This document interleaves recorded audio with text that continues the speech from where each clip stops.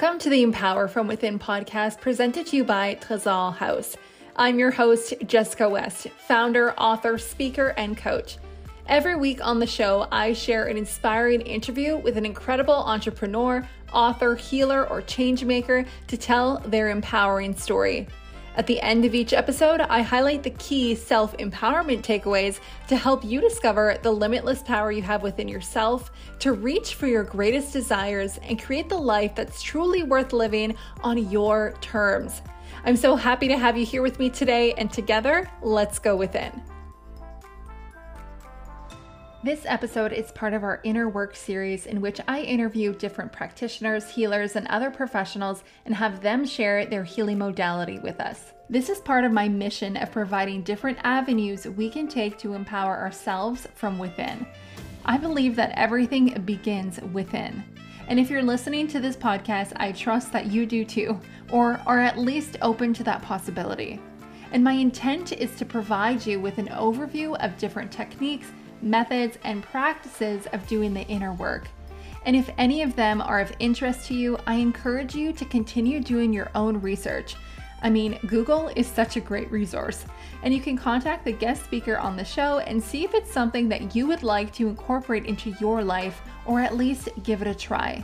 This is an active series, and if there is any healing modality you're curious about, I invite you to reach out to me by emailing hello@trezalhouse.ca, and I can look into getting an expert in the field on the show for an interview. So again, if there's a healing modality you're curious about, send me an email at hello@trezalhouse.ca. I hope you find this episode valuable on your journey towards complete and total fulfillment. Let's go within. Please be aware that all content shared on the Empower From Within podcast is presented for general information and entertainment purposes only. The use of this content is not intended as a substitute for the advice of a physician, psychotherapist, or other qualified professional, nor is it intended to diagnose, treat, cure, or prevent any mental, physical, spiritual, emotional, or energetic ailment or disease. If you have any health condition, please do not disregard or delay in obtaining medical advice or assistance from your healthcare professional. Use the information and materials shared on this podcast at your own risk. Only you are responsible for your own choices, actions, and results. Welcome back to the Empower From Within podcast. I hope you're having an amazing week so far, and I'm really so happy to have you here today. Today is the second episode in the Inner Work series, and we're going to be talking about a challenge that at first glance may look like an exercise challenge or even a weight loss challenge, but it is really not. And as you'll see, it's really a challenge that'll help you develop self-discipline and really empower yourself from within to begin creating the life that you truly want.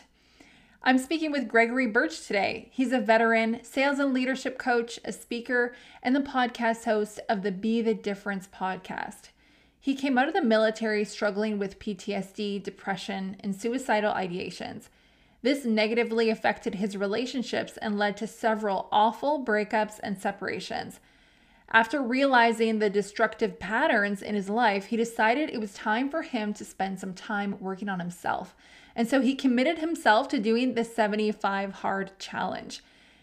As I said, at first glance, you might think this is a fitness challenge, but Gregory will tell you that it is a transformational program that can help you build self-discipline, mental toughness, and confidence.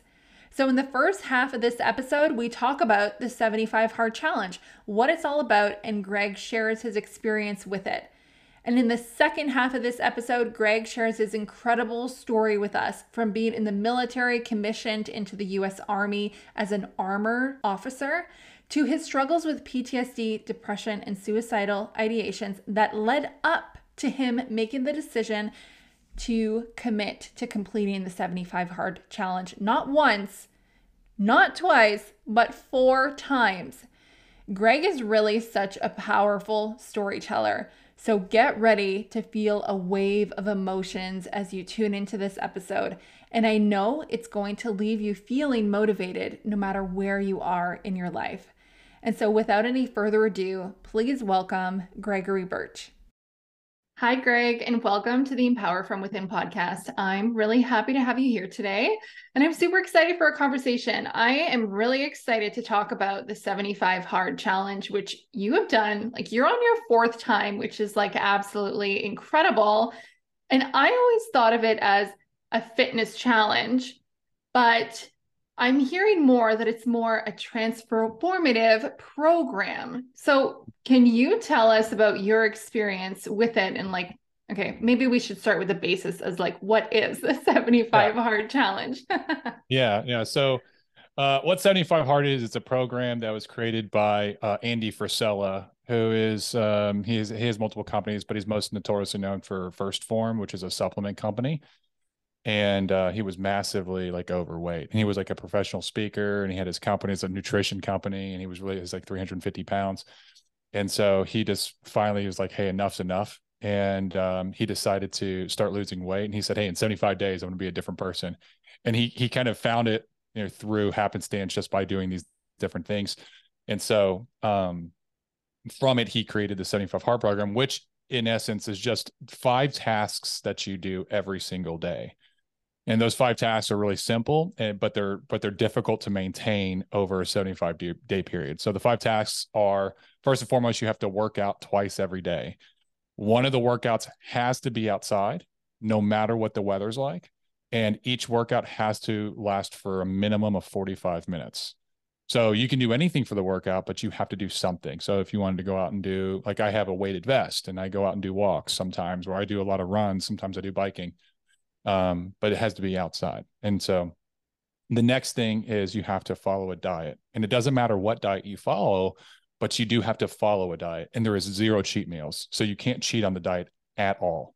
And what this does is it really builds within you a discipline to overcome the urges, because there's several urges that most people fall into. And food is one of them. Food's probably one of the most common urges that people fall victim to. And so you start to learn to control those urges that you get on a daily basis. The next thing that you do every single day is you read at least 10 pages from a professional book. And I like to do active reading. So I take notes while I read so that I retain as much as possible. But before this, I didn't really read that much. I read every once in a while, but I had not finished a full book really since it was over 10 years that I'd read a book from start to finish. And that's pretty common when you ask people or look around. Not many people read that often these days, and especially not every day. And it really helps. And you can't use an audiobook. You have to physically read. This helps with your conceptualization skills. This helps with your creativity. It helps with your knowledge and your ability to gain skills that you can apply, especially if you're in a business or you're working for yourself. And even if you're not, you can apply these skills to whatever career you have. The fourth task is you have to drink a gallon of water every single day. And that gallon of water, and part of this is that you cannot drink any alcohol during the 75 days. So it's not a task, but it's kind of like bled into it as like a healthy thing. But you're required to have to drink so much water every single day in order to be healthy. And water actually helps with fat burning process because it increases what's called your resting energy expenditure, or your REE, which translates into the amount of energy that you expend when you're resting, which translates to your metabolism. So drinking the right amount of water every single day actually increases your metabolism and helps you to burn fat. And then last is taking a selfie picture every single day so that you can see your progress. And that's the easiest for most people, but it's also the one that usually gets people because you just forget about it, right? And the reason why you want to take a selfie is because you can see the progress visibly over 15, 20, 30, 45 days. You can start to see the differences. Whereas if you're looking at yourself every day in the mirror, you don't notice it. But if you look at you're at day 45 and you look at day 1, you're like, holy crap, this is a huge difference. And that shows progress, which progress is what brings joy to any human being. That's like the true source of joy. And if you think about it, with any activity you may have started, when you first started it, you weren't good, right? Like, let's use something simple, for example, riding a bike. First time you ever rode a bike, you probably didn't enjoy it because you weren't good in it. But as you got better at it, as you were able to ride it better, as you were able to do more things, it brought you joy. You started to do it more often. And so you do these 5 things every single day for 75 days. And when you stack these 5 things, no matter what, it's like no matter what happens in your life, you're doing these things. So the rest of your life kind of continues being whatever it is. And what you find is that you start to remove the unneeded portions of your life. You start to remove all those things that you don't need to do because you're doing now these new things, which in totality only takes about 3 hours when you really calculate everything out. It just takes about 3 additional hours every single day. And when you stack these non-negotiable tasks day after day after day, it builds discipline. And discipline is a skill that you can build. And as you build this discipline, it changes your mindset. And that mindset creates your confidence over time. And so you start to get this incredible confidence. And it doesn't just affect your body. What it really does, it affects every area of your life. It starts to affect your job, your performance, your relationships. Everything in life gets better because you put in more effort and you have this new confidence where you're like, I'm the kind of person that I'm going to do what I say I'm going to do. Like I keep the promises that I make to myself. And it's that internal reputation that you have with yourself, which I think is why a lot of people have anxiety and depression, which is at least what I did and what I've experienced. And I'm not negating anyone that's listening that might have anxiety, depression, like, no, mine's caused from this. Okay. Like that's fine. But anxiety is the number one mental disorder in all of America. It's like 45% of all Americans are treated with anxiety, and it's spiked up with the invention of the smartphone. It's spiked up with social media and this constant comparison culture, with also the addiction that we get, the dopamine hits that we get from looking at our cell phones and the notifications, the likes, the comments, all this stuff that we're trying to get these dopamine fixes off of. You start to remove that and you get dopamine fixes off of building yourself, off of going out and getting a workout, which gives you dopamine, right? And ultimately it starts to remove that anxiety from your life because it really it has everything to do with the internal reputation that you have with yourself. Because what I found was my anxiety, why I had it, and I didn't realize it at the time, but afterwards looking back, I had it because I was living a lie, because I wasn't living up to the things that I knew I could do. I wasn't living up to my potential, and I wasn't showing up every single day as the best version of myself, right? And what that does is it causes this little bit of anxiety to grow and grow and grow and grow, which most people, it almost becomes a habitual cycle. So the way that we cure that anxiety is by trying to find those dopamine hits, right? By eating those unhealthy foods, getting into some Doritos, putting some bonbons in our mouth, watching Netflix, watching something that gives us joy in the moment because we enjoy it. And what it does is it just makes us forget about the anxiety. We're just pushing it to the side, right? But those habits are what's keeping us there. Those habits, those vices, those bad habits are what's keeping us in that position to where we're continuously not showing up as the best version of ourselves every single day. Mm-hmm. Yeah. That's a quick synopsis. Long story short. No, but it's so good. And I really love the way that you described it. And I love, the thought of keeping promises to yourself. And I think that's such a big thing, right? And you're a leadership coach as well. And I've said before on the podcast, like, you can't really lead anybody else if you're not willing to lead yourself. And I think that's so important because a lot of people can't keep promises to themselves.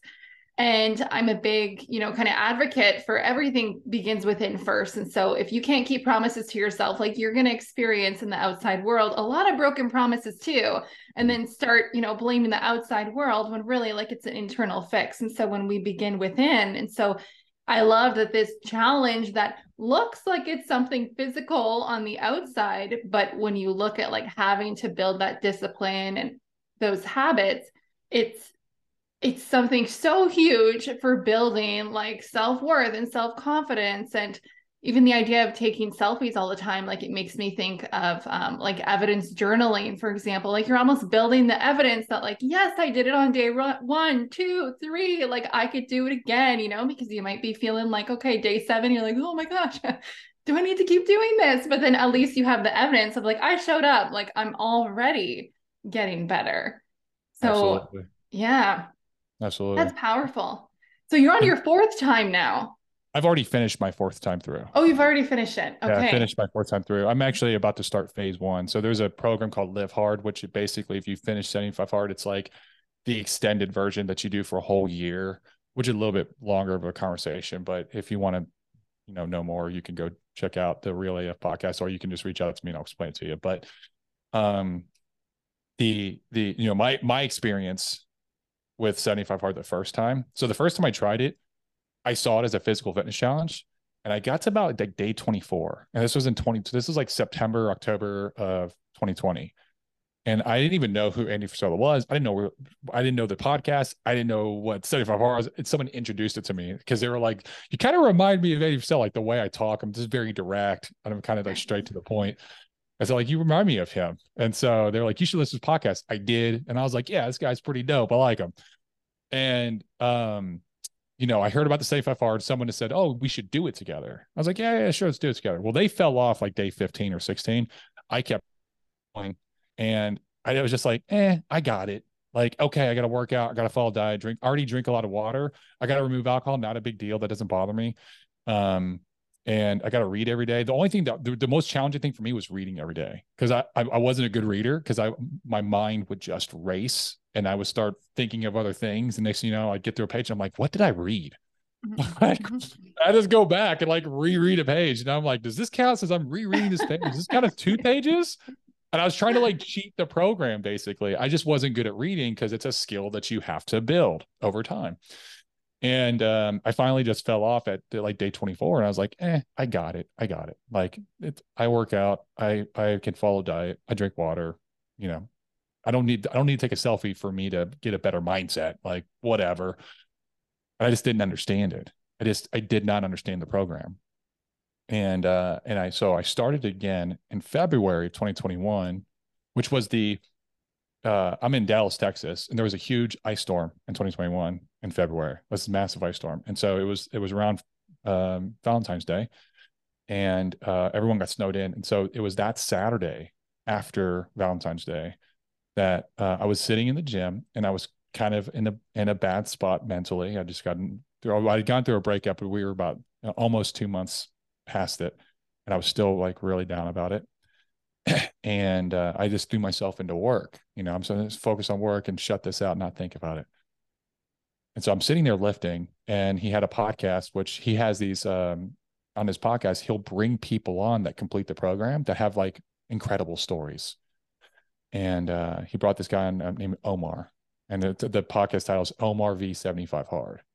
And so I'm listening to Omar, and Omar's, I don't know if can I curse on here, or are You you could. like no curse words? Um, I'll put it explicit. okay. So Omar's talking about the program, and he's going through it, and he's like, "Hey, there's a lot of people out there that started. They get to like day 24, and they think I got it." And he's like, "Let me tell you, you don't fucking got it." It's like just gets real serious, right? And he was like, "I'm telling you," he's like, "the magic doesn't happen until the end. It doesn't happen until like the last, because there's phases of it that if you read the book 75 Hard, the book, Andy broke down the phases between 7 and 14-day phases based on like his mindset. He journaled throughout, and he kind of talked about his mindset, which he created these different phases. And the last section, the last like 10 days of it is like the final phase, and that's when you're like on cloud nine. He calls it God mode. And he's like, dude, you are a different human being. You're just a different person. And it was absolutely right. It was the most transformational experience I've ever experienced in my entire life. I've never experienced anything like that. And it was so profound that I throughout the whole time, what I did the second time when I attempted it is I just started posting, because there's 3 types of accountability in the world. There's self accountability, which is that keeping the promises we made to yourself, which I was obviously bad at.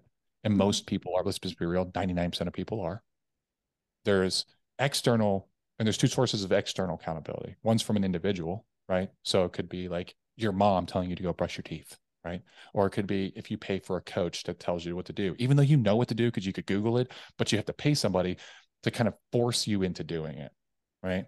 Mm-hmm. Or a community accountability. So good, like church could be a community accountability. CrossFit gyms are big communities. That's like a good example of community accountability, right? A family unit. And so I started posting every single day that I completed, because you have an app and it shows you like, hey, you completed that. You can automatically post it to Instagram and Facebook. I did that Okay. every single day to show I'm doing this and I'm not quitting.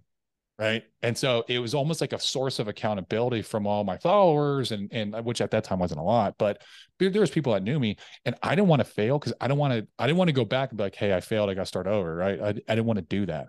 So there was difficult times for sure. And there was times that like I got close to failing, where it'd be like late at night and that would hit me and I'd be like, I haven't read yet. And it'd be like 11:30. And I would be like trying to lay in bed reading, falling asleep. And I'm like, nope, I can't do it. And I would stand up and I would literally walk around my house and read with my phone in my hand, taking notes on my phone as I like saw stuff or read stuff that was profound to me. So at the end of this, I had all these people that were following my journey on Instagram, on Facebook, and people started reaching out. It was such a marked difference in who I was and how I showed up every single day, that they started reaching out. They're like, bro, there's something different about you. Like, what's going on? And I'm like, I don't know what to say, except for like, this has been transformational and you need to do it. And so I believe in it so much. For a long period of time, I would buy 75 hard books in bulk. I'd buy like 20 at a time. And then I would just post to my store like, hey, I got 20 free books. Send me your address. First 20 that sends it to me, I will send you the book. The only caveat is that you have to read the book and you have to at least start 75 hard. That's the only caveat. If you're not going to do that, don't Wow. ask for a book. Just don't do it. Right. And so I ended up helping and changing a lot of lives, that of people that connected with me, and we're still connected to this day, and we still talk and we still engage and stuff like that. They're like, dude, you changed my life by getting a book. I'm like, no, actually you changed your life just by taking the action. But I appreciate you, throwing a bone to me. So, That's so amazing. oh, It's it's fantastic. It really is. I showed up and I was listening to that podcast just to bring it back. And when he said that, it was like he was talking to me. It was like he knew that I'd like made it to like day 24, and I was like, I got it. And he was like, no, man, you don't got it. You don't got it, because the magic doesn't happen till the end. And he starts talking about all these things that happen in his life and all these changes and bonuses and benefits and everything. And it all came from within. It all came from within him. And I was like, that's what I need. That's what I need. That's why I need to get over this breakup and like focus on my business. I need to become a better person. And I committed literally on Saturday. I was like, I'm starting tomorrow. No thought, no like, oh, I got to prepare. And I hear that all the time. That's what I hear all the time. People are like, how do you do it? And I explain to them. They're like, yeah, I'm gonna have to prep a little bit for it. No, you don't. Start tomorrow. Well, I got to know what like diet I'm going to do, and I got to go get some food. Dude, just pick a diet right now. Just be decisive, you know? He's like, oh, I don't know what the book to read. Go pick one. Google best of business books and pick the first one. Start reading. There's all kinds of reading lists out there. You can ask me, like, hey, what's the book you started with? And I'll tell them it was Think and Grow Rich with Napoleon Hill. First book I read. Still remember nice. that. Right. And so you can ask us about anyone in the 75 Hard program, what books they recommend, and they will gladly give you a list of books. Right. So there's just so many ways that you can start, and it really does change your life. It opens up your mind so much. Yeah, for sure. Well, it seems like the mind kind of kicks in right before we start anything new, and like the thought of like procrastinating because no, I need to prepare. That's kind of just like it's a tactic for the mind to be like, no, no, no, not yet, not yet. Yeah. You're not That we're ready. just You like got to putting it prepare off. first so that you're ready. No, you just do it. Exactly. You get ready by doing it. So, Yeah, for yeah. sure. So did you find that like the second time you did it, was it as equal of a transformation as the first time, and then the third time? Or do you feel like you kind of had the hang of it by that point? So, um, so the second time I did it, when I got done with 75 hard the first time, I have a right shoulder injury. So I injured it years ago in the military. I got surgery on it back in like 2016, 2017. I went through physical therapy. I had like my arm in a sling for like 6 months. So, and I started building myself back up. Well, I was going really hard in the gym at 75 hard. I got really big. And so at the end, I started my shoulder was injured. It was injured again. And I was like just working through. I was ignoring it. I'm like, whatever. I'm not stopping. I'm in God mode, right? So at the end, I'm like, I find out about Live Hard and I'm starting phase one. So I started phase one, like I waited 24 hours to kind of be like, just relax. And I felt terrible. I was like, it felt so weird for me to not go to the gym and not do an outdoor workout and not read and not, it was the most awkward experience that I had experienced in a long time. I felt like I was cheating on myself. I was like, no, what's going on? You got to go to the gym. I'm like, no, I'm done. I was like, no. So I felt terrible about it. I was like, I'm starting phase one right away. Well, I started phase one, went back to the gym, and my shoulder was like really bad. And so I did about 5 or 6 days, and I was like, I can't keep up. My shoulder's too bad. So I ended up stopping, and I went to a doctor. I went to my doctor, and they did an MRI eventually. It took time, but they finally did an MRI, and they looked, and they're like, hey, look, like you almost have no cartilage on the inside of your shoulder. It's like almost bone on bone. And they're like, and you're young. Ouch. So like if you keep going, like you're gonna need a shoulder replacement, a complete joint replacement. And I'm 38 years old. They're like, you're way too young to get a joint replacement. So I was like, so what do I do? Like, we're gonna get some cortisone shots, and they sent this big chair to my house that like you sit in, and it would strap my arm in, and it would force stretches. It was like this machine that was like on a rotor that would like force my arm in different positions to force Wow. these stretches when I had the cortisone on my shoulder. So did that. Now through this time, this probably I would say it was about 6 months that it lapsed. I wasn't working out anymore. I was like, meh, whatever. I'm gonna eat what I want. Started eating, started drinking, and I went from from where I was. I think I ended my first round of 75 hard at 235, and I got back up to 260. And so by the time I had the shoulder machine and the cortisone really helped, I started to feel better. I saw a physical therapist that I knew. He was a friend of mine, and he started giving me some shoulder exercises. Some rotational exercises. He's like, dude, and he did this thing on my back, and he's like, I bet you that you have all your nerve endings are all bunched up right here. And he touched a piece of my back, and it was at the base of my shoulder blade, and it felt like someone had shocked me with an electrical shock. And I was like, whoa. And he's like, yep. He was like, so, and he told me what was happening. So he's like, hey, this is how you're going to get rid of that so that you can strengthen your shoulder and you can get back to regular. And he gave me some exercises. I started doing those, and I was like, I got to get back on 75 hard. And that was too far had passed. I couldn't do Live Hard because you have Live Hard's on a time frame. You have to do it within a year, where the last phase ends on the anniversary of when you started 75 hard. So it's like, if you don't Okay. pass it, if you mess up, you're done. You got to start the year over. So I did 75 hard the second time. And on the second go through, I felt that it was like riding a bike after I hadn't ridden a bike for a long time. So my mindset kicked in really quickly.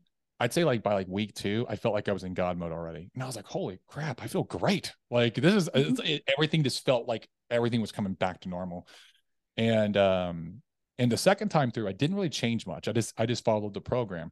It was the third and the fourth time through that I really started to change things, and I started to increase the tasks that I was doing, or I would increase the intensity of my workouts, or I was increasing like the third time through. I followed a really strict diet, like a crazy diet. I did an OMAD diet, 1 meal a day. Oh, No, wow. I Okay. ate 1 meal a day, and it was a keto. I was on a keto diet too, and I got really shredded. And And that then, kept you enough energy to like yeah, focus on work and everything. yeah, actually it helped me a Okay. lot because I Really? it opened up for time, and it gave me, so I ate my meal in the evening. So like I would work all day, and I would complete everything by like 6 p.m. and 6 p.m. 7 p.m. was my feeding window. And so I would just sit down and just knock out three 3,000 3,500 calories in like 30 minutes and just knock it out, get full. And now I'm done for the day. So I just relax, and then I go to bed. And I usually go to bed super Okay. early.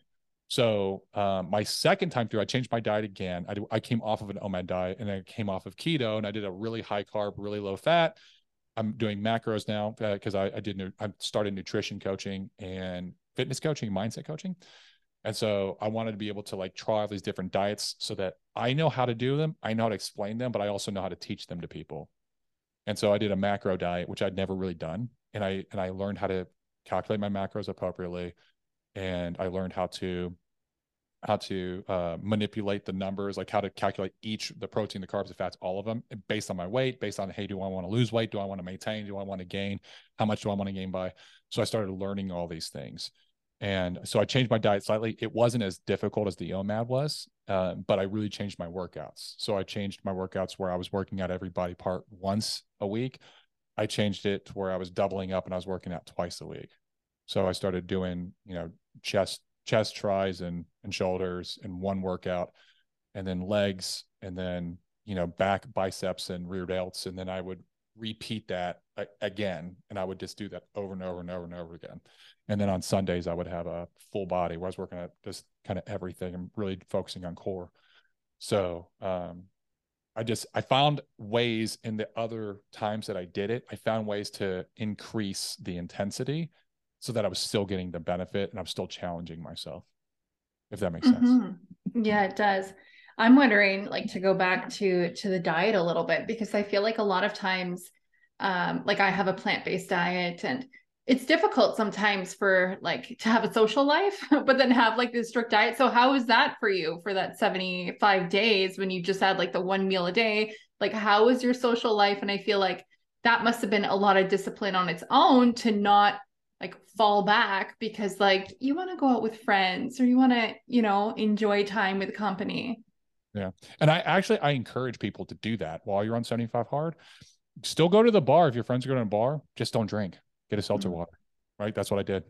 And if they want to drink, I'm like, nope, not drinking. Hey, give me water or seltzer water or friggin' Topo Chico. Right. If I went out when I was on OMAD diet, if we went out during the day, it wasn't during my feeding window, I didn't eat. I'd have coffee, black coffee. So and I would sit there and chat and just enjoy the time. If it was during my feeding window, or if they would be willing to like move. So some people start realizing like, oh, he's only going to go eat during this time window. So I'm like, hey, it's got to be between these hours. And it was like, I could push it from 6 to 8 if necessary, but like, I want it 6 to 7 just because I'm constantly having 23 hours of fasting to burn.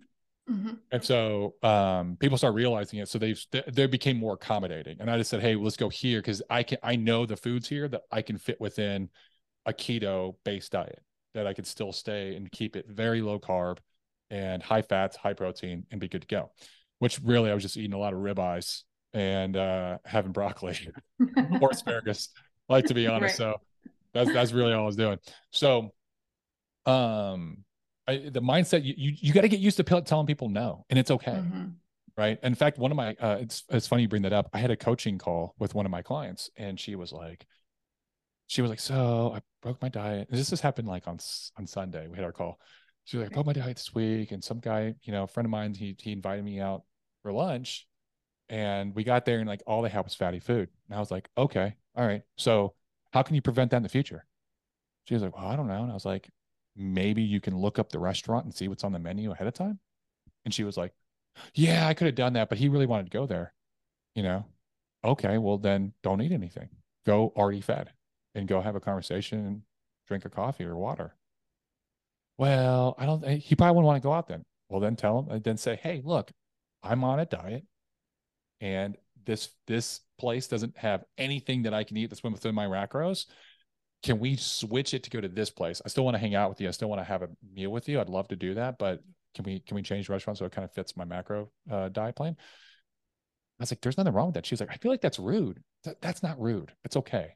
And if they say no, then just be like, hey, I appreciate it, but I can't, like, during this next month, I'm really focusing on this. But thanks, maybe later. Right. And she was like, and she like couldn't grasp the concept of it's okay to tell people no. I got offered drinks a lot, and I would just be like, no. End of sentence. I wouldn't like, no, I'm on 75 hard. I can't drink for a second. No thanks. Done.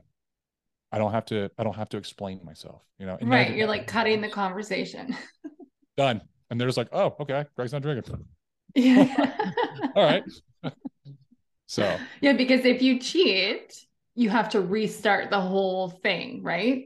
If you miss any of those, if you drink a sip of alcohol, if you put a chocolate chip in your mouth, you start from day one.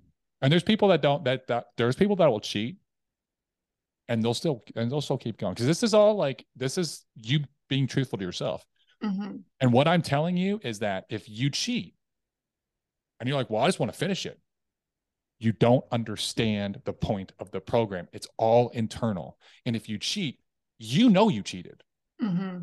Your inner self knows that you cheated to get there. So you're not going to hit God mode. You're not going to get that higher elevated status mentally or spiritually. And you really do get into an alignment physically, mentally, and spiritually all in one. And I'm telling you, it is game changing for your life.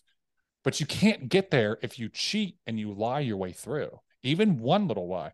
I'm telling you, it's difficult. I had to start over many times when my first and second time doing phase one. I started phase one probably like 6 times because I kept missing out on like one or two things because it's more tasks, which is the phase right after 75 hard. And I'd be like, well, gotta start over, right? And I'd be posting. I'm on like day 10 of phase one. And then like next day, I'm like, I'm on day 1 of phase 2. Well, I failed, but I'm doing it. Like at that point, I don't care. Like it didn't bother me to Mm-hmm. admit that I failed. In fact, I took it as a sign of pride and honor that I was willing to start over and be open about it and transparent about it with people. Mm-hmm, for sure. And be willing to admit that and post that instead of just like, oh my God, I got to delete this account now. Like, how Yeah. embarrassing. Yeah. So it sounds like a lot. And like, I don't know if boundaries is the right word for it, but it seems like it offers people the opportunity to really be true to themselves. Like when people are offering you a drink, it's just like, no. And so often we seem to disregard our own personal values because we want to, not hurt somebody else's feelings. And so it's really like a mental strengthening for yourself. And I believe it isn't really until we begin to strengthen our own mental state that we can really live life to, its greatest and fullest potential for ourselves, right? Yeah, absolutely. No, you're spot on. It it has it's unique how the program works. And I think it's honest, I think it's ingenious the way that it was set up and the way that it ends up playing out mentally within yourself because anyone that's not where they want to be, anyone's suffering from anxiety or depression, you probably have a little voice in your head that's okaying all this stuff. That's just like, yeah, it's okay. I'm going to get up tomorrow at 5 a.m. And then you wake up and you hit that snooze and then you hit a snooze and you hit a snooze before you know it's like 6 a.m. And you hear that voice that's like, it's okay. Hit the snooze. Like you worked hard yesterday, right? Or, you're going to start a diet today. And then your friends come over and they're like, something happened. Let's get the wine and order a pizza and talk about it. And you're just like, well, I'll start my diet tomorrow. Like in a voice inside you says, it's okay. This is just a one-time thing. It's not a one-time thing. It'll happen for the rest of your life. Right. Mm-hmm. And so what happens is that as you go through the program, you have another voice that starts to get very loud and within you. And Andy calls that weak voice, calls that your bitch voice. And he calls the other voice your boss voice. And what happens is that this boss voice starts to get so loud that it overshadows your bitch voice. It becomes the dominant voice within you. And so anytime that if ever I thought like, oh man, like I'd go outside for a run, right? And I ran almost every day my first time through 75 hard. Like my legs were destroyed. And I ran a minimum of 4 miles. I got to like 6 miles. I was running 6 miles every day.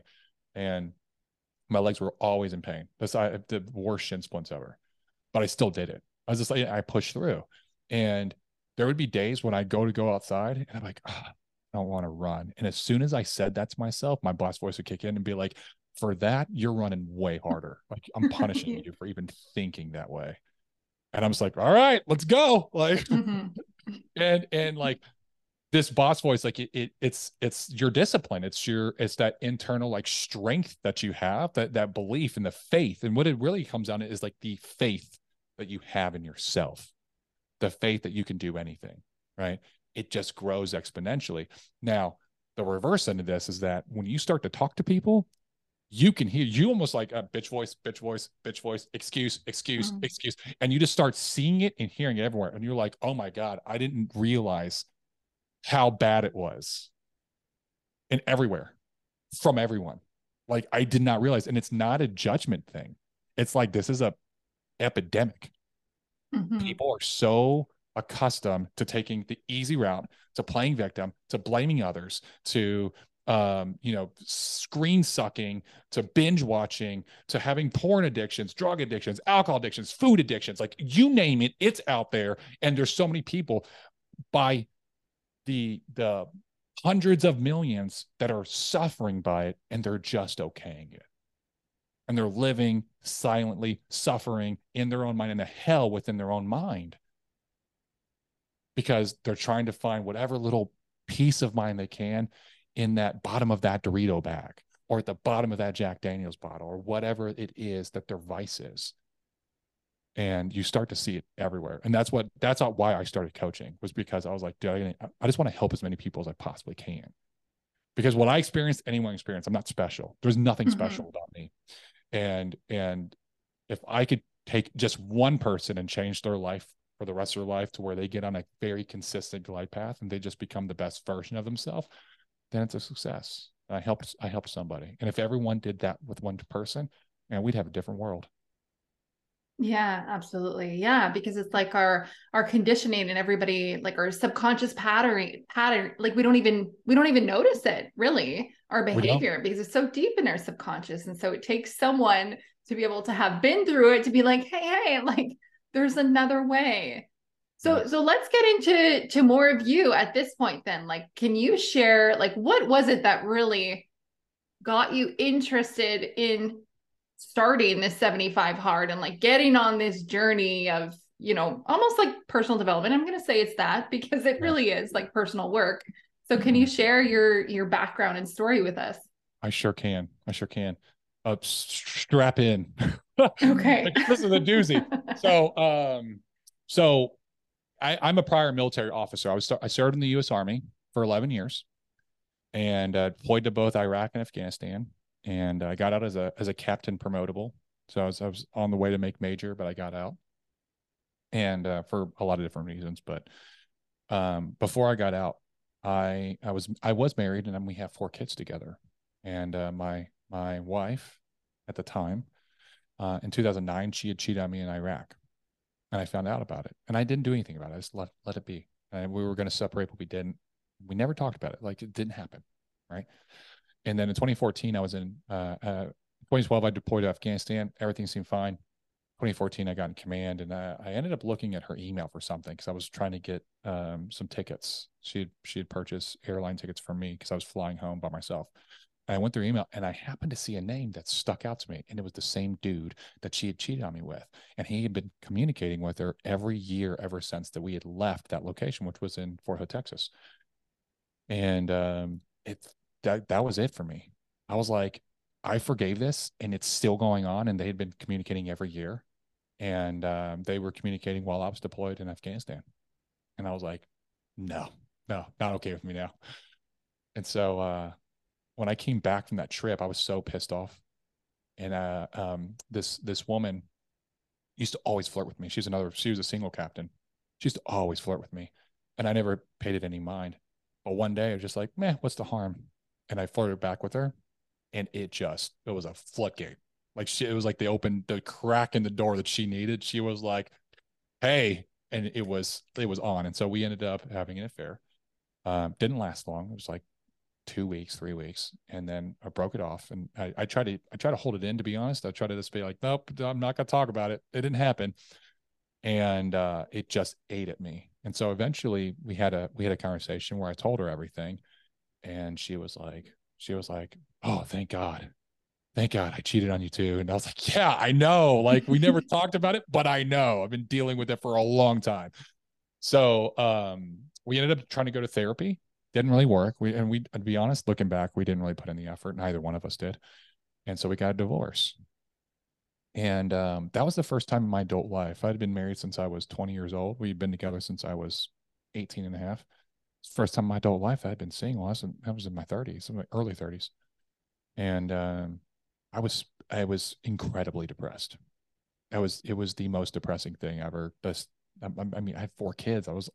Household was always a jungle going on, like just so kids hanging from the ceiling fans and like running around, going nuts. And now I go home and it's empty. not a sound. Like she took the dogs too. You know what I'm saying? Like it was like I was all alone.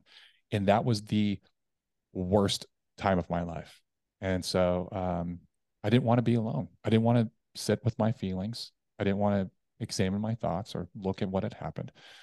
I was angry. I blamed her, you know, and I started dating right away. Like I was like, nope, not being single. Started dating, and I started this vicious path, this cyclical like downward spiral of getting into relationships, and then when it wouldn't last, when it would end, I would start in a relationship literally within 24, 48 hours. And when I'm in that relationship, I was like, I'm all in. 6 months, 8 months, a year, 12 months. Like, and I was like a long relationship, right? And I was never happy because I was attaching to whoever I could. And so in 2018, I was with a woman that I had met as I was leaving my last duty station, which was in Arizona. And that's how I ended up in Dallas, Texas area. So I ended up in Dallas, Texas. We had just started talking. We knew each other less than 2 weeks. And so we were dating, but I knew I was leaving. And as soon as I got there, we kept talking. And a week in, I just got the house that I was staying in. And she was like, "Hey, I want to come see you." And I was like, "You want to come here?" And she was like, "Well, there's nothing keeping me here. Why don't I come there?" And I was like, "Yeah, why not?" She moved across the country to come live with me. And she had a daughter, at the time, it was a 1 year old, like an 18-month-old daughter. That father was not in the picture. Like for all intents and purposes, didn't have a dad. So I became this kid's dad.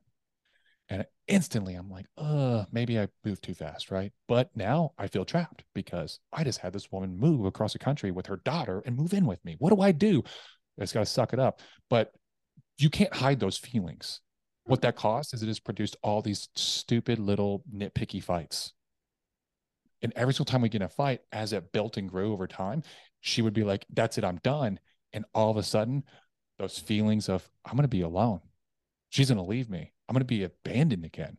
Started surfacing. And I'm like, no, no, no, no, no. Like, no, I want it. I want it. And then we got it. And now I'm like, I feel trapped. And I would spiral and it would cause anxiety and depression really bad. And so in May of 2018, we got into a really stupid fight. And it's like 10 a.m. We were supposed to be going out somewhere. We ended up turning around on the highway and going back home. And so we got home. She stormed upstairs. She's like, I'm done with you. F you. She put her daughter in the playroom upstairs. She went to our bedroom, locked the door. So I was like, I'm going to start drinking. Like, I got nothing else to do.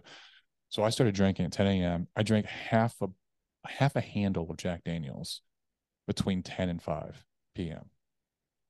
And the whole time, she won't come down and talk to me. I'm spiraling in my mind. I'm reaching out to friends. I'm reaching out to family members. I'm like and the more I'm spiraling, the worse it gets. And what I can tell you for anyone that's suffered with suicidal ideations is that it's like gravity.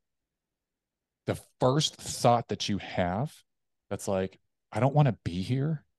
That's like a seed of a thought. It just grows. It's like lightning going from one thought to another to another to another. Before you know it, you're like, I don't want to be here. Like, I don't want to be alive. To I want to kill myself. To I wonder how I'm going to kill myself. To like you're on Google. You're looking at ways that you can peacefully kill yourself and not cause a disturbance in everyone's life. And it was bad. And so, 5 o'clock hits, and I'm like, oh crap, I'm in insurance. Oh crap, I got to go to this client's appointment. And I used to go in the home, so I had to go drive there because it's like at 6:30. So I was like, I gotta go get ready, got to drive there, blah, blah, blah. So I go upstairs, go get ready. And she's like, what are you doing? I'm like, I'm getting ready for this appointment. She was like, you're drunk. I'm fine. I'm fine. I'll be fine. And she's like, you're not driving. I'm driving you. And I'm like, no, you don't love me. You don't love, no, get away from me. You don't love me. And she's trying to like now talk to me. She's like, hey, come here. She's trying to like console me. And I'm still like belligerent, you know. But at the same time, I had enough wherewithal to be like, hey, look, like when you do this, this is how my mind spirals. So I'm trying to explain to her like how these thoughts are like spiraling out of control because it causes me anxiety because I have these like abandonment issues from like my divorce and the PTSD that I have and all these things. And I'm like trying to explain this to her. And as I'm telling her this, you can just see her eyes glaze over. And she's just like, right? Mhm. And I get done, and I swear to you, she looks me dead in my eye and she says, well, why don't you fucking go slit your wrist then? And that was the moment when I was like, oh, that's my sign. My time's up. And I just stopped talking. I turned around. I went to behind me was my closet. I opened my closet, and inside I had a pistol case that was locked. So I pulled out my pistol case and I sat on the bed. And she's like, what are you doing? I pull up my keys and I start opening up the pistol case. And she's like, the fuck are you doing? And I'm like opening up the case. I'm pulling out the pistol, and it's also got a locked wire around it. So I'm unlocking that. And she's like, I'm calling 911. And she runs out of the room, starts calling 911. I'm just not even, I'm just dead to her. So I'm like locking and loading my pistol. And I sit there for a second. I think, man, she wants me to kill myself. She's going to watch this. She's going to watch me do it, right? She's not going to run away from this. So I go over to the room where she was. She ran to the playroom with her daughter. And she locked the door. And I went to go open the door, but it was locked. So I just put my hand on and pushed it really hard. And it opened up. And pandemonium just broke out. She was like screaming. Her daughter started screaming. I could hear that 911 operator on speakerphone, like, we got police en route. And I'm sitting there holding the gun to my head, screaming, like, is this what you want? And it hits me. I look down at her daughter, and daughter's like, just biggest eyes, screaming her head off. And I'm like, man, they think I'm going to hurt them. I don't want to hurt them. I want to hurt myself, right? Mm-hmm. And it like snaps something out of me. So I stop and I close the door and I walk downstairs. I'm like, I'm losing myself right now. So I go sit down outside on my back patio, and I call my buddy and I tell him what's going on. And I'm telling him, dude, I can't do this anymore. This is it. And he's like, bro, it's not it. Bro, it's not it. And as he's talking, I can hear police sirens, and it's like car after car after car after car. And they're packing our street. And I'm like, bro, this is it, bro. And he's like, this ain't it. This ain't it. I'm like, I don't know. And as I'm telling him this is it, they get on a loudspeaker on like a bullhorn, and they're like, Gregory Birch, come out with your hands up. I live in a quiet neighborhood. There's like, I was like, this is the most action anyone's seen in this neighborhood. And there's like 10 cop cars, and they're calling out a bullhorn. And I was like, my life's over. I've never been involved with police before in my life. My life's over. And my buddy's like, dude, did you fire the weapon? No. Did you hit anybody? Did you hurt yourself or hurt anyone else? No. He's like, you haven't done anything. Go inside. Go talk to the cops. I was like, all right. So go inside, and I let him go. And the cops call. They're like, hey, where you at? And I was like, I'm in the living room. They said, you have a pistol? Yep. I unload it, put it on the couch. So I did. Come on out, have us talk to us. So I open the front door, and as soon as I step out that front door, the most powerful wave of emotion hits me, and I just lost it. And I just started crying, like uncontrollably sobbing, snot coming out, like couldn't see.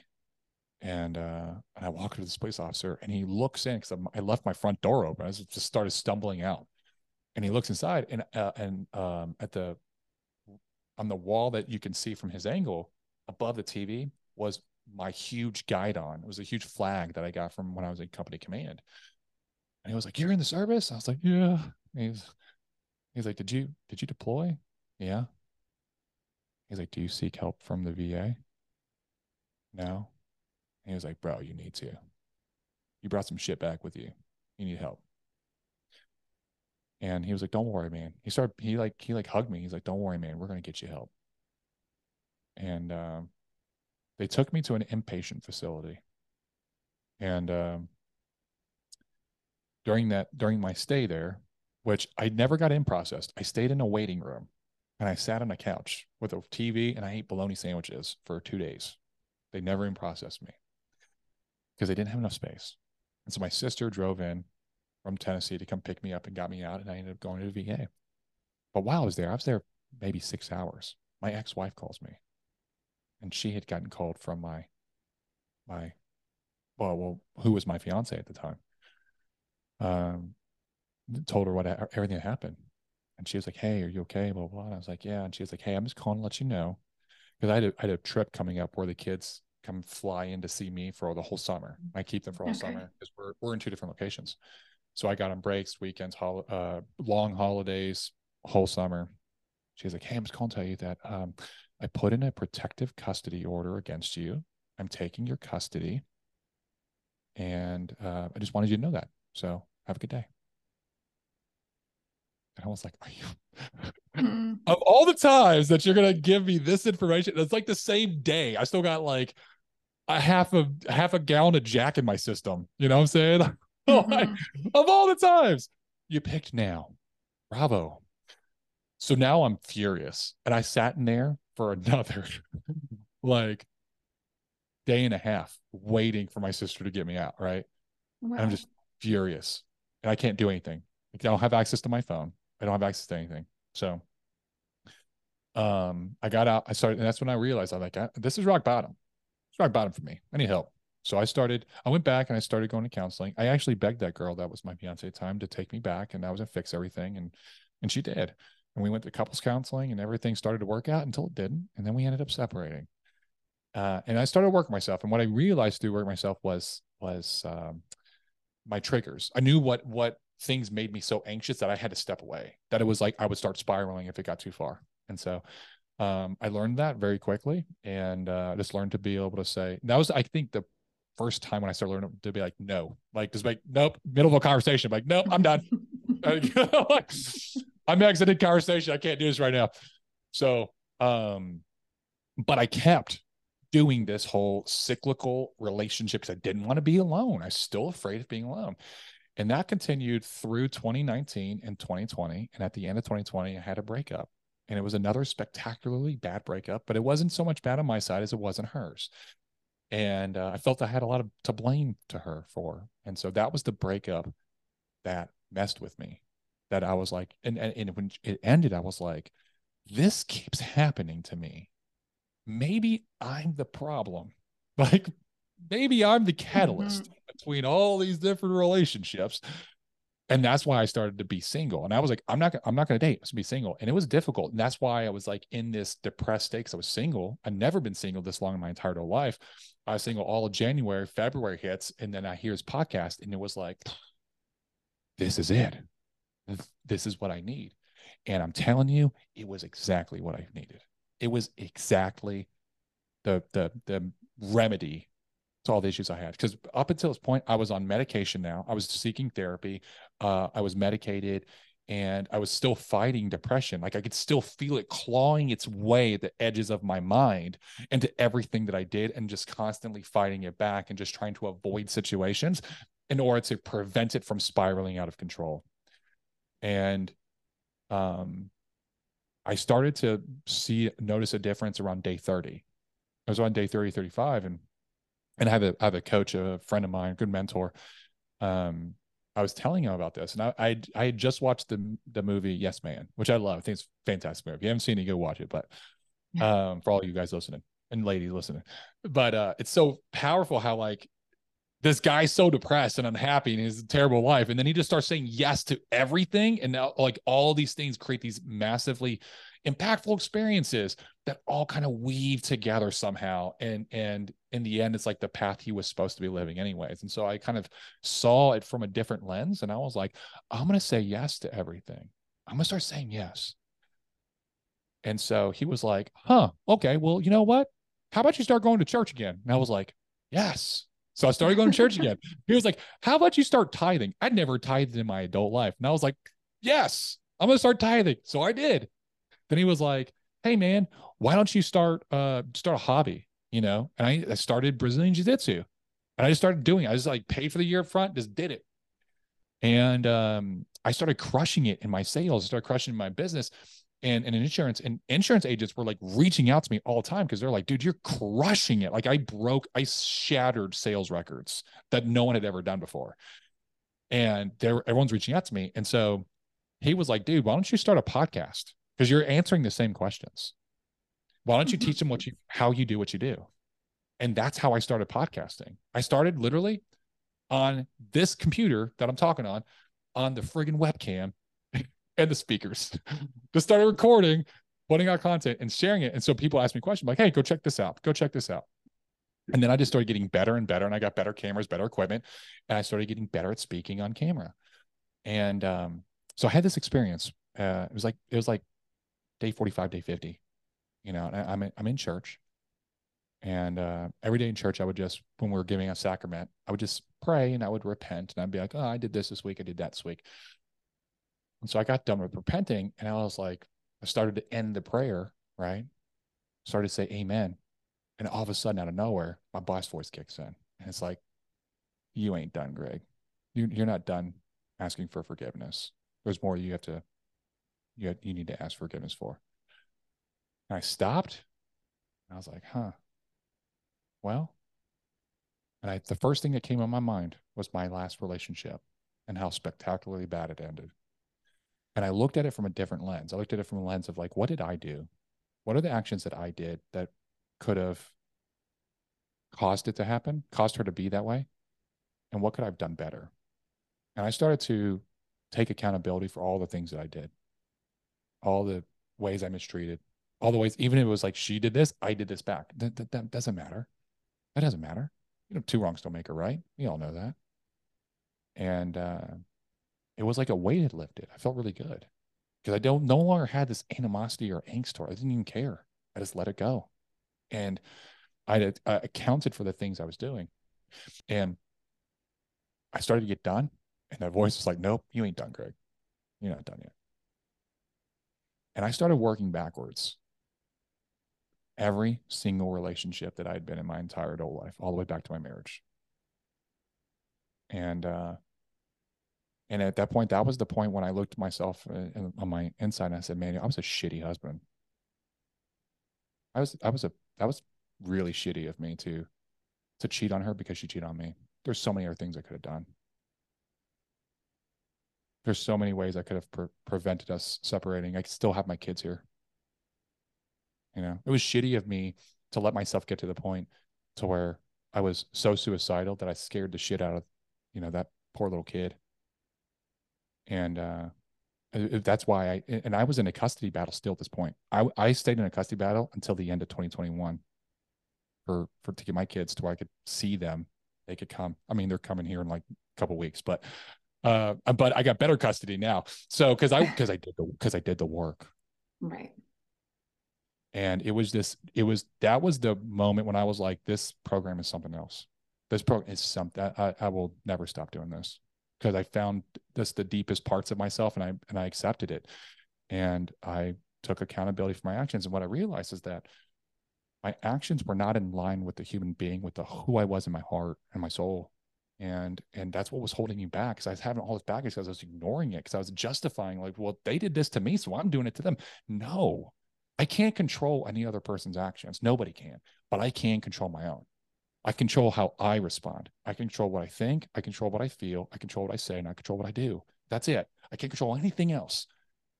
And that's what people mess up so much is because they want to get people to do things. Or they want people to respect them or to give them praise or whatever, or pay them back.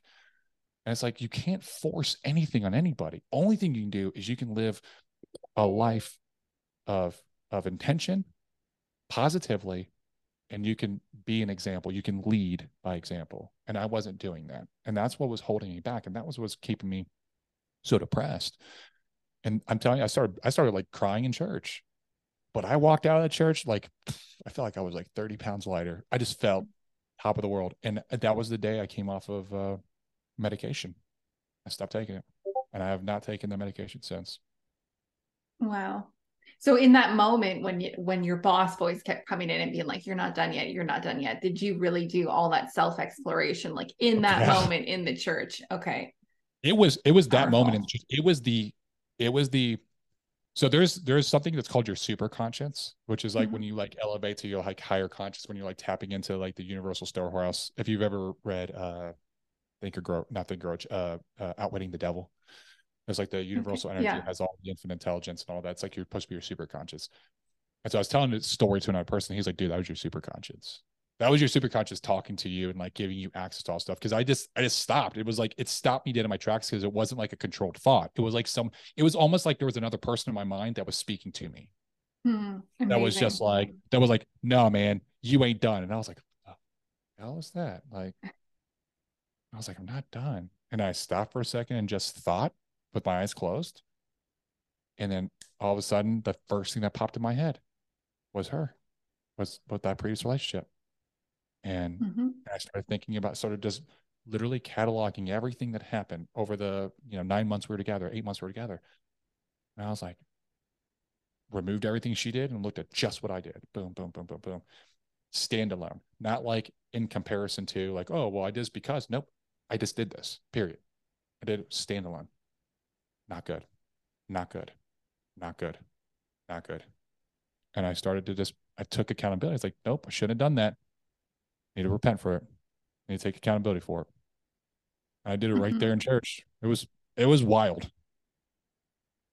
Yeah. It was I, wild I, for I, me. I love what you were saying about really having an awareness of yourself and your own actions and starting to look at like the patterns that were happening in your relationship and being like, well, hang on a second. If this keeps happening, like maybe it's me because I'm the common denominator in all of these. And do you feel like it was that realization that kind of opened you up to be able to find like the healing or the forgiveness that you needed? Yeah, it was definitely the catalyst that was the initial spark that took me down the road I needed to go. Right. Because I could have Mm-hmm. ignored it and been like, maybe I'm the problem. Like, well, next time I'm just going to do it differently then, and then jump right back into another relationship. Right. But when I was like, maybe I'm the problem, I'm like, well, I keep trying to do all these relationships differently, and it keeps ending spectacularly bad. So I need to be single for a while, and I need to fix this. I need to take a step back and like slow down, take a knee, reassess my surroundings, which is very much of a military thing. Like, hey, we're going on the wrong path. We need to pull out the map and the protractor and the compass, and we need to get back on the right azimuth. Right? Take a knee, drink Mm-hmm. water, assess the situation, and then once it's done, I know where I'm at, then I can go down the right path. And that for me was I need to I need to stop dating, and I need to work on myself, and I need to deal with those inner demons that I have, whatever it is going on that's causing this. Mm-hmm. So, Yeah. I mean, I'm curious to because there's a lot of people who are experiencing like some form of depression, maybe not a deep depression, but those like depressive thoughts and how how would you suggest or like what do you think it was that really like helped you start coming out of that? Because it's almost like I'm thinking back to when you had pulled out the pistol and everything, it was like I'm just like, because it sounds like do you have an awareness of what you're doing? And like, do you kind of have like the internal dialogue going in your head of being like, what am I doing right now? Like, you know that it's not right, but you almost like cannot stop yourself. Like, you just keep going. And it's something like so hard to explain, but like, I'm just curious as to like what the thought process was and like, how were you able to, how can you start shifting your thoughts to really connect with the true essence of yourself to mm, start, moving that's a good, forward, that's a if good I'm making question. any sense. No, no, you are. So there's an old it's a Disney movie. It's not old, but it's like all the emotions of a kid, and it has every emotion like had I don't remember what it's called, but Oh, I do you know what I'm think I know talking what you're about? And talking it, about. like Yeah. what was like anger, and it was like fire, and it would like run around and go crazy. So the best way Soul. to No, it's describe not it is soul. kind of Sorry. it's kind of like that. It's like you have like these different emotions that are like almost personalized in your head, and you have like the voice of reason, but it's like locked away in a closet and it's banging. It's like, yo, Mm-hmm. knock it off. But the person that's driving the wheel at that time is like the anger, the resentment, the guilt, the shame, the all these things that are like rolled up into one like massive negative emotion that's causing this massive depression that makes you just want to end it all, right? So that's like driving the ship, and it just threw your reason into the closet, locked the door, and both are there, but one's got way more control. It's just got more Mm-hmm. control.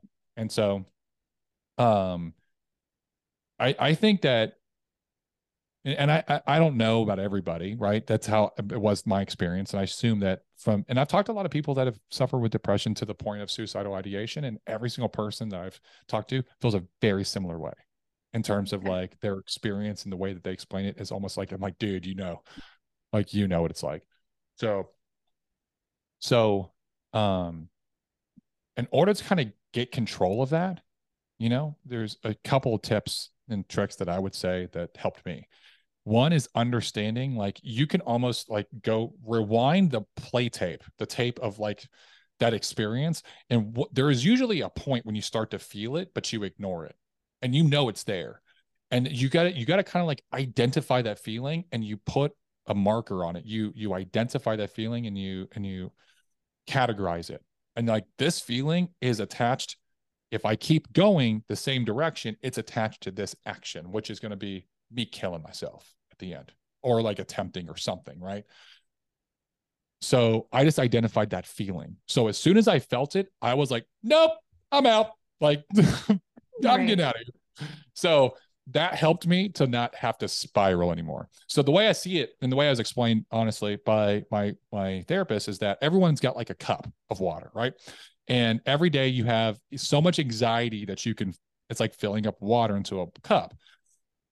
And when the anxiety goes and overflows, that's when you start to get depressed, and that's when those spiralings happen. So, and everyone spirals differently. So, and everyone has however much anxiety they can take, how big their cup is, how resilient they are, etc. Now, for me, Mike, he's like, your cup, Greg, is basically like 80% full all the time, because I'm like always anxious. And he's like, because you're so used to being in a high operational tempo environment with high stress, that I'm used to high stress. Now, the good thing about it is that almost nothing stresses me out, because I'm like, meh, whatever, I've seen worse, right?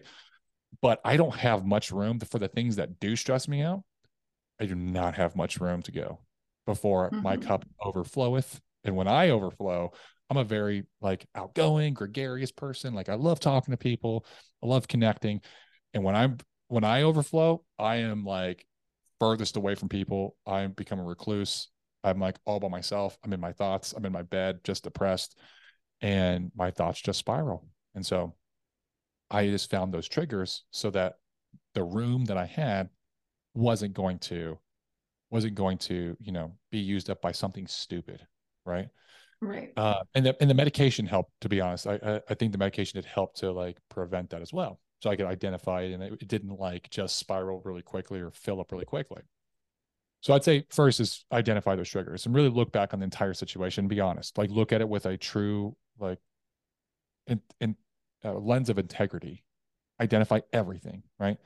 You'll find that moment in time when you start to feel it, and then just identify the feeling. So the other thing is, I would start doing things that are stress relievers, i.e., working out every day. Doesn't matter if you go outside and you go for a walk, get some vitamin D. It doesn't matter if you go to the gym. It doesn't matter if you go to yoga. It doesn't matter if you go for a swim. It doesn't matter. But when you go work out, it naturally produces endorphins in your body. It naturally produces, what's it called? When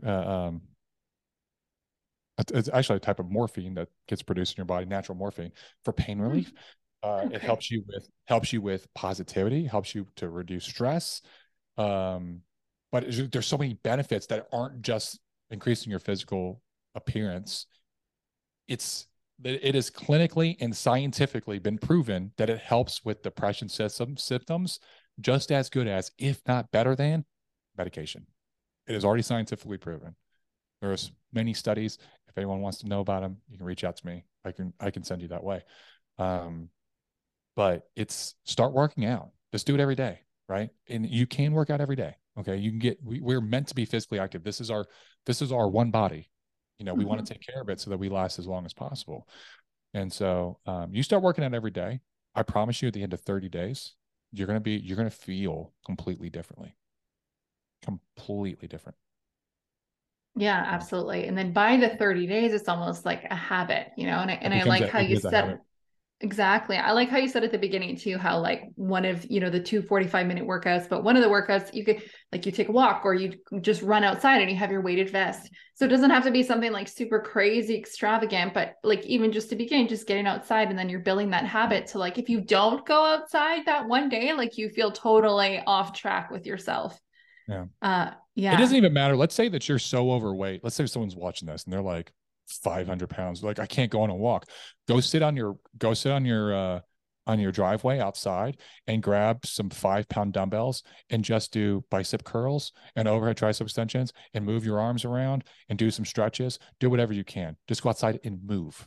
Like anybody can do this program. I promise you, if you do that and you did it every day, you're going to start burning weight and calories. In fact, you'll burn more calories than I do because my body's more efficient at using energy and like expending it. So like I have to really push myself to in order to burn a lot of calories. Whereas somebody that's not used to it, that's maybe a little bit overweight or even obese, they can go out and put in a little bit of effort and their body's freaking out. And their body's like, burn, burn, burn, burn, burn, burn, burn. So you actually you go through and start having transformations faster. It gets harder and harder to transform as you get more and more fit. It's way more of a consistent effort and just really putting in max effort every single day and trying to push yourself past what you did the last previous day. So Yeah, well, that's a great point to make too, because if anybody's thinking about doing this or like going to the gym with a friend or something, like don't compare, you lost this amount of weight, I only lost this. Like don't only compare yourself with yourself, like the way that you were, a week or two beforehand, because yeah, everybody loses the weight and burns the calories at different rates too. absolutely. Yeah, Greg, thank you for everything that you shared. Thank you for being vulnerable and sharing your story with us. It's just so powerful. And of course, like all of the information about 75 Hard. Before we sign off, do you want to let everybody know where they can find you if they would like more information? Yeah, definitely. So if you want to find out more about me or to see some of my content, I post content daily. I'm on Instagram. It's Gregory A. Birch, BIRCH _ Gregory A. Birch _ I post content every single day about mindset, sales, leadership stuff. And I have a podcast called Be the Difference Podcast. You can check me out there. But if you want to know more about my coaching, go check out my website. It's deltafitlife.com. Deltafitlife.com. Don't put a www at the front. It's just https:// deltafitlife.com. And what I'll say last is for those of you listening, Jessica does this for all of you in order to help provide a value. So the best thing that you can do for Jessica is you can share this content with somebody else that might also get value from it, and you can help grow her audience organically and help get the message out, because what she's doing is very impressive, that she's taking her time in order to produce this content in order to help all of you. So if you hear this, that's your sign. Go share this with somebody else that can also learn or gain value or even just be entertained by listening to this conversation. Yeah, thank you so much, Greg. I really appreciate that. And thank you for spending your time today with all of us. It's my pleasure. Thank you so much, Jessica. What did I tell you? Such a powerful and amazing episode, right? As always, I would love to hear your takeaways. So please consider leaving a rating and review on the podcast app that you're listening to right now. And if you're listening to it on Spotify, please go ahead and answer the question that I had asked within the episode page itself. I asked, what was your biggest takeaway from this episode? And I would love to hear about it. And if you really feel that this episode could help someone, please, I encourage you to share it. This is really going to help someone's life and also help us spread our message to reach more people, to help everybody begin to do the inner work so that we can all empower one another to live our greatest life, because I really believe that is what we're here for. So to recap today, this is what you are committing to when you make the decision to do this 75 Hard challenge. You are committing to 5 things. First, you will do 2 workouts of 45 minutes each per day, with one of those workouts being outside. You're going to follow a diet. That diet is of your choice, but you will not consume any alcohol throughout that entire 75-day period. You will also drink 1 gallon of water per day. You will read at least 10 pages from a nonfiction, business, or personal development book per day. And you also commit to taking 1 selfie every single day. Now, this could seem like a super easy task. It's also very easy to forget it. And it's so important because this really ends up building confidence, and it builds like an evidence journal of pictures. If you've listened to this podcast before, you know that I absolutely love evidence journaling. And as Greg shared, this challenge is not about shedding pounds. It's about helping you remove unnecessary things in your life that might be taking up so much of your valuable time, but it's habitual, and so we're not even really aware of it. It's also about helping you develop self-discipline, build a growth mindset, and gain self-confidence. You can learn more about the challenge by going to andyfrizella.com. Again, he's the creator of the 75 Hard Challenge, or you can contact Gregory. And if you decide to start this challenge as a result of listening to this episode, please tag us on Instagram. You can find myself at trazalhouse.ca and Gregory at GregoryABirch_. These links are going to be shared in the show notes because I would love to cheer you on and be a witness to the transformation that you will no doubt experience. And I'm sure Gregory will too.